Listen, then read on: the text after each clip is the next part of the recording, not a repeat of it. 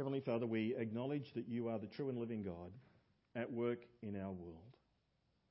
We remember, Father, our nation, and we thank you that we live in a nation which is peaceful, a nation of plenty, a nation where most of us are healthy and provided for. And even in our nation, there are people in desperate need. And we ask that you, through us, your people, might be sensitive to that and responsive to it. We remember other nations, Lord, where it's not peaceful and it's not affluent and where life is very hard. We remember the country of Burma, and we pray particularly for the Chin people who will come and worship on our property, on your property. And we commit them to you and pray, Lord, that you might provide for them, that they might grow and reach the other hundreds of Chin people living in Brisbane. We pray for the country of Japan. Again, ask for your intervention, for your assistance, for your help. Heavenly Father, we remember Andrew and commit him to you. And ask again, could you please intervene? Could you please help the doctors find a correct diagnosis? Can you, Lord, just touch his life and raise him up? We pray for Pastor Phil, that you'll help him in the recovery processes as well and help him to return to light duties in the immediate future. We pray for ourselves, Lord, now as we turn to your word, your very precious word, the one that you've chosen to communicate truth to us. And we pray that you might enlighten us, that you might show us what the text means, and then, Lord, assist us with an appropriate response, that we might run the race following Jesus and that we might finish well. Help us, speak to us, we pray. In Jesus' name. Amen. After pastors preach, Pastor David's speaking tonight too, if you'd like to come and hear him. He spoke a couple of weeks ago, and tonight he's finishing off Thessalonians. So I commend that to you. It'd do you good to come to church twice on Sunday, wouldn't it? David spoke very clearly and very challengingly and very easy to follow and to connect with, and I feel very threatened with my job. No, I don't. But I commend that to you and encourage you to support him in prayer as well. When people leave church and they shake the pastor's hand, the preacher's hand or whatever, they sometimes say things that are not pre-thought, or maybe they are. Here is a list of some of the things that pastors have been told as they're leaving. Pastor, you always manage to find something to fill up the time. I don't tell you what they say. I like your sermons. If I'd known you were going to be good today, I'd have brought a neighbour.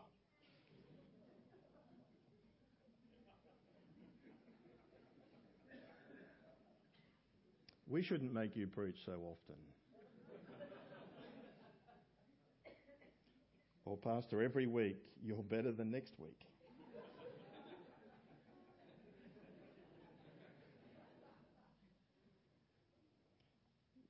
Don't you dare. In this passage, the Apostle Paul, who is now a senior man, I don't know his age, but I'm guessing in his 60s. That's not old, is it?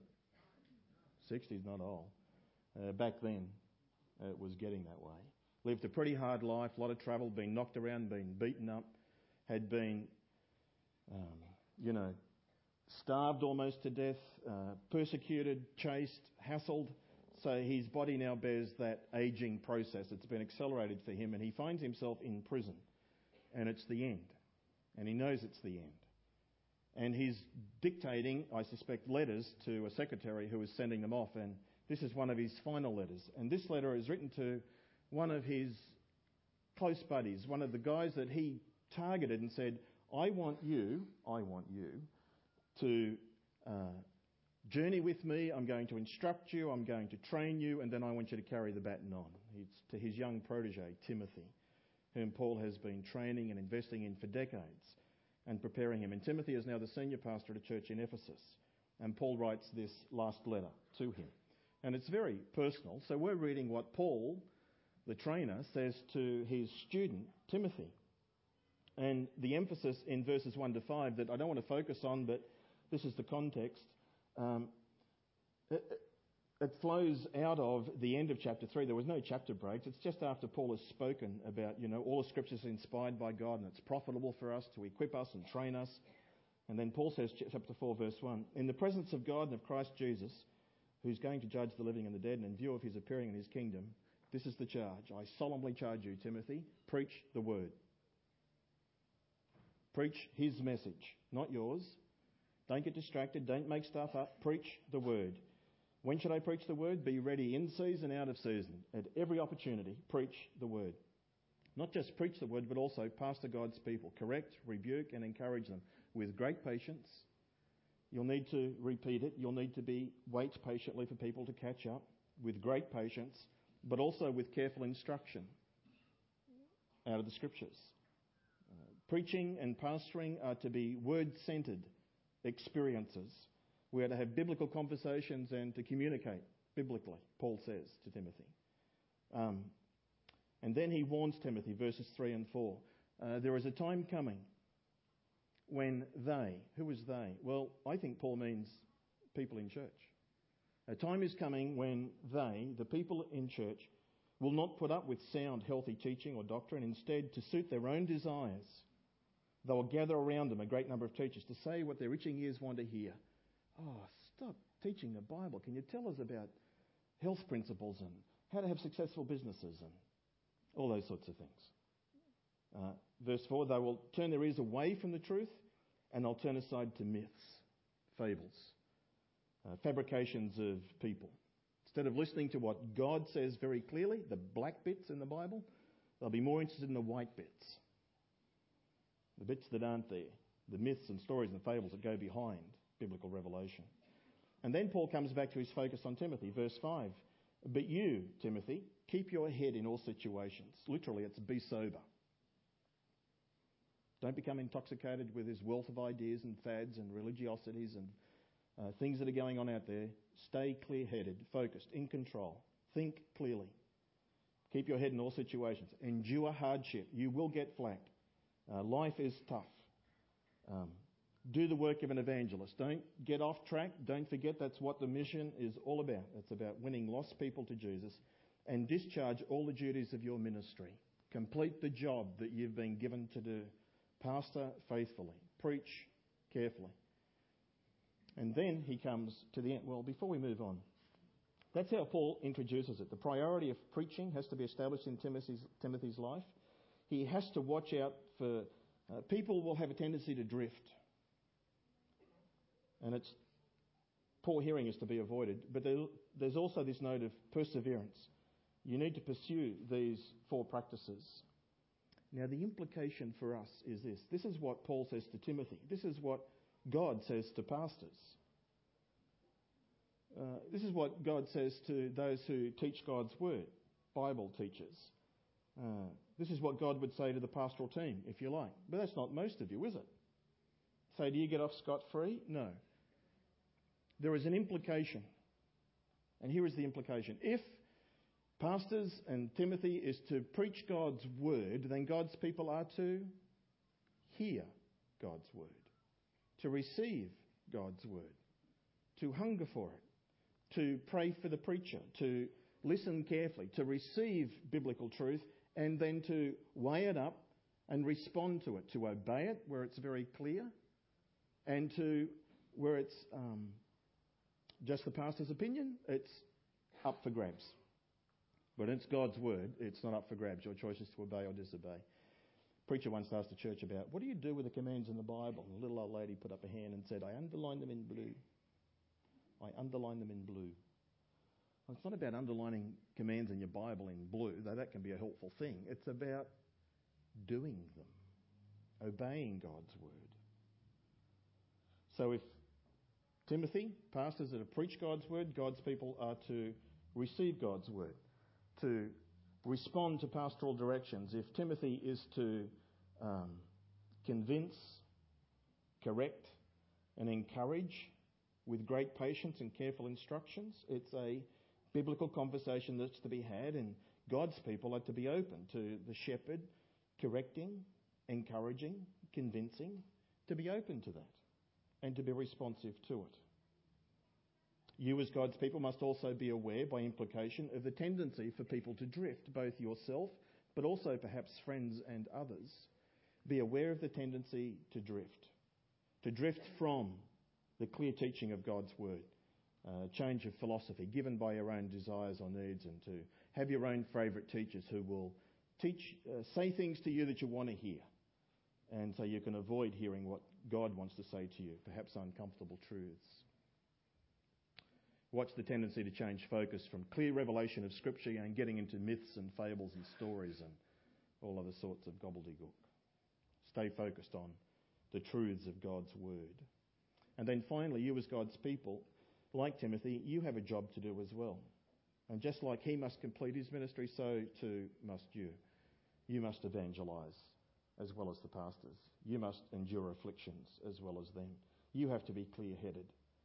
You have to watch this tendency to be distracted, to get busy with life, but to lose focus upon what our life is really about, serving him and following him. Then we come, in the last 3 minutes, to the bit that I really want to talk about. So put your seatbelt on and we're going to drink from a fire hydrant. This is going to go quick. In verse 6, Paul says, he gives a clue, a big clue, which is helpful to us, about how he finished well. He made it. And what he did is what we can do, and we can learn from him. He says primarily three things, verse 6, verse 7, verse 8. In verse 6, he talks about I am. In verse 7, he talks about I have. And in verse 8, he'll talk about there is.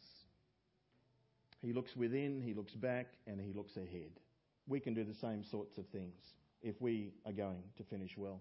Paul is approaching the end of his life in that very dark prison, and he hands the baton to Timothy, and he says, now Timothy, you run. I've trained you. I'm at the end. I'm about to finish. You take over. You continue the job, and then you in turn train others and pass the truth on to them. That's what we are to be doing. And if I get time, I'll come back to that at the end. Here is Paul in his senior years. He's come to the end of his life. He's not discouraged. He's not broken. He's not irritated. He's not a cranky old man. There's no sense of despair or defeat. He's not cynical. Three of our pastors, Pastor David, Pastor Alvin and I, went to a conference this week where we heard a guy by the name of Gordon MacDonald. You might know him through his books. And we spent a day with him, and it was very encouraging. He's 72 years of age. Is that old? Getting there. I think 55 is getting old. So here is a guy who's retired, he's in his seniors years. He's probably got 10, 20 years to go, but anyway, he's getting on. And he is very positive about the next generation of Christians. He looks forward expectantly that here comes young people who are sold out to God, like Remember 7 in the band, who are passionate, focused, different. And he is quite hopeful that they'll probably enlighten us with some perspectives on the Scriptures that we don't quite see, given our upbringing and our backgrounds and things like that. So he's very positive at the end, just like the Apostle Paul here. He's positive, he's calm. So what can he teach us about finishing well? Well, firstly, he looks within and he says, I am. Now notice what he says. I am already being poured out like a drink offering, and the time of my departure has come. Paul's alluding to an Old Testament practice where you took a sacrifice, like a burnt offering or whatever, and you laid the sacrifice on the altar. And just before, the final part of the act is you took a glass of wine, a goblet of wine, and you poured that as a libation offering over the sacrifice. It was the last bit of the offering that was already over an existing offering. Now, that's what Paul is alluding to. He's saying, the last drops of my own sacrifice are falling, and my time to go has come. My life has been on the altar. I've been a living sacrifice for Christ. And now my death is that libation offering. It's the end process. It's time for me to go. And he says this in the midst of his great discomfort in an awful prison that I won't have time to go into. My whole life, he says, living sacrifice. My death is now the drink offering. He finished well because his attitude was, I am not my own. I am expendable. I am not needed, I am not required, I am a servant. And I am here to do his job. so too for you, so too for me. We serve at the pleasure of the King, and it's his will to be done. I'm already being poured out like a drink offering, Paul says. I can see the finish line, and the time has come for my departure. He finished well because he knew death wasn't the end. He finished well because he knew that death was a leaving of the train from the station. It was a departure. And the word that he uses, apolusis, you don't need to know that. It's the word that is used when you unyoke an animal from the plough that had been labouring quite hard. My labours are over. I've finished my task. It's the word that is used where you would unchain the prisoner and set him free. Paul is saying, I am being set free from this body of sin. It's the word that is used where the soldiers who had been camping in tents and tied by ropes, had fought their battle, they have won the battle, they now come back and they release the ropes. The tents are folded up. He's saying, the battle is over for me. I've won and I'm heading home. It's the word that is also used finally for a ship which is tied up to the wharf, and you untie it and the ship then sails for another shore. That's what Paul is saying. I'm leaving the shores of this world and I'm sailing for a calmer port in heaven. He finished well because he knew there was come a time of his departure. But the departure is not the end. There is another life. A life where we will appear before the King. That's how he began this book chapter in verse 1. I charge you before God and the Lord Jesus, who will judge the living and the dead, in view of his appearing and his kingdom. He is the coming judge. And we need to live our life in light of that. Paul says, I finished well because I'm a living sacrifice.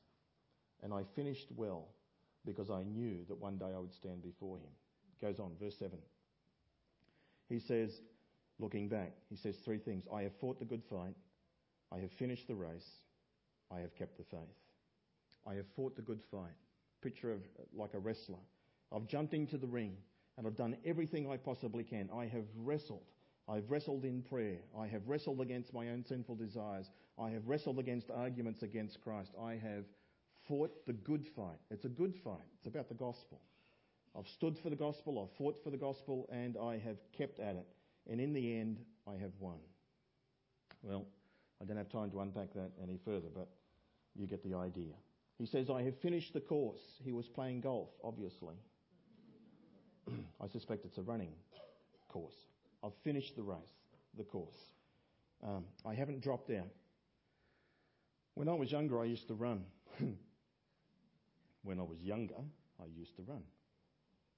And I was more of a sprinter than a long-distance guy, but our high school where I went, they used to make us do a 5 miles, what's that, 8 kilometres, run every year. And the guy that was in our school, his name was Wayne Hall, he was a state champion. He could do it in like 20 minutes, 25 minutes. So he was the guy we're always after. He was the guy we were always trying to compete. There was this thing called hitting the wall, where you run and where all your energy and your muscles has been, glucose has been consumed, and then your body switches fuel tanks. And it's at that point you start burning body fat. Maybe I should go for a run. But it's in that process of switching tanks that they call hitting the wall. It's marathon runners particularly are the ones who experience this. And it's something you've got to go through, and it's painful. But if you've been training, if you've been putting yourself through little increments of pain as you go along, then when you hit the wall in the marathon, it'll be less painful. You will continue on. Depending on what you have been doing and your choices, your training, little bits of pain or a lot of pain when you hit this particular event. Paul says, I have finished the race. I broke through the wall. I continued to the end. I didn't give up. Through discipline, through training, through all those means. And then he says, and I have kept the faith. I've guarded the truths, the faith, the truths about Christ. And Timothy and Titus are filled with this sort of concept of guarding the deposit of the gospel, the essentials. You can't keep the faith if you're unclear about the faith. You need to know what you believe, the essentials. It's important for us to be students of God's word and to know what it says and to stand true to it. Because one day we will stand before him, then on this day we need to stand up for him and the truths of his word. Paul says, I finished well because I have fought the good fight, I have finished the race, I have kept the faith. There is, verse 8, he looks ahead. There is now in store for me the crown of righteousness, which the Lord, the righteous judge, will award me on that day. And not only to me, but to all who have longed for his appearing. Paul knew he was going to heaven. He knew he was going to be in the presence of his Lord, and he knew there was no condemnation. He knew that there would be a review. He knew that there would be an accounting, but it'll be the Lord Jesus looking for the good things, not the bad things. The bad things will be burned up and dismissed, but the good things, they get rewarded. Paul's saying, I'm going to the Oscars in the sky. I have not only been nominated, I expect to win. That's the picture. And everybody wins if we finish well, if we serve faithfully. Salvation is by grace. It's a free gift, but the rewards are based on our faithful service for him. Undoubtedly, Paul felt, Nero's about to condemn me. His head's going to be removed, decapitated. But Jesus, who is the righteous judge, will vindicate me. One day, you too will stand before God. You need to follow Jesus, but you need to finish well. Pastor should preach the word. People should receive the word. Pray for it, listen carefully, take it on board, obey it. We should be responsive to pastoral instructions that comes out of the word. We need to watch the tendency to drift. We need to watch the tendency to be distracted, and we need to finish well. And we will finish well if our life is a sacrifice and our death is a departure. We will finish well if we're engaged in the cause of Christ, guarding the truth of the gospel. And we will finish well if we live in view of that day when we will stand before a righteous judge. That's a lot of information. Let me encourage you, read the passage again. Read it carefully. In fact, I'm going to do that. You listen carefully, then I'm going to pray, and then Julie will come.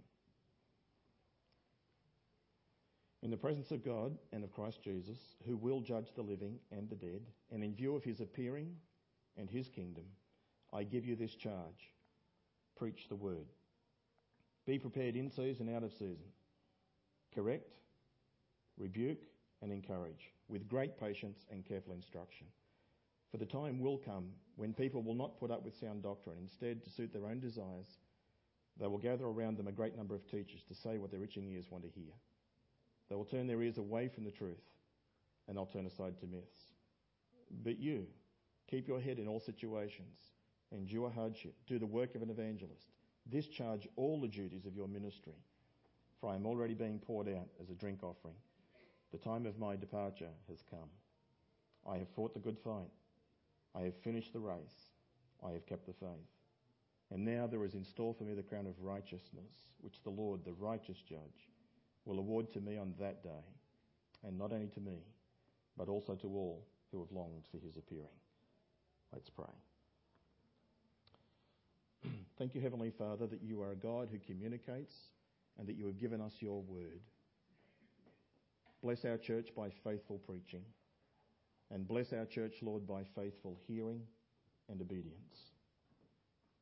We pray for people who drift, that you might help them to repent and return to the path. We pray that you'll guide us against distractions and that you'll help us, Lord, to finish well. Our life is a sacrifice.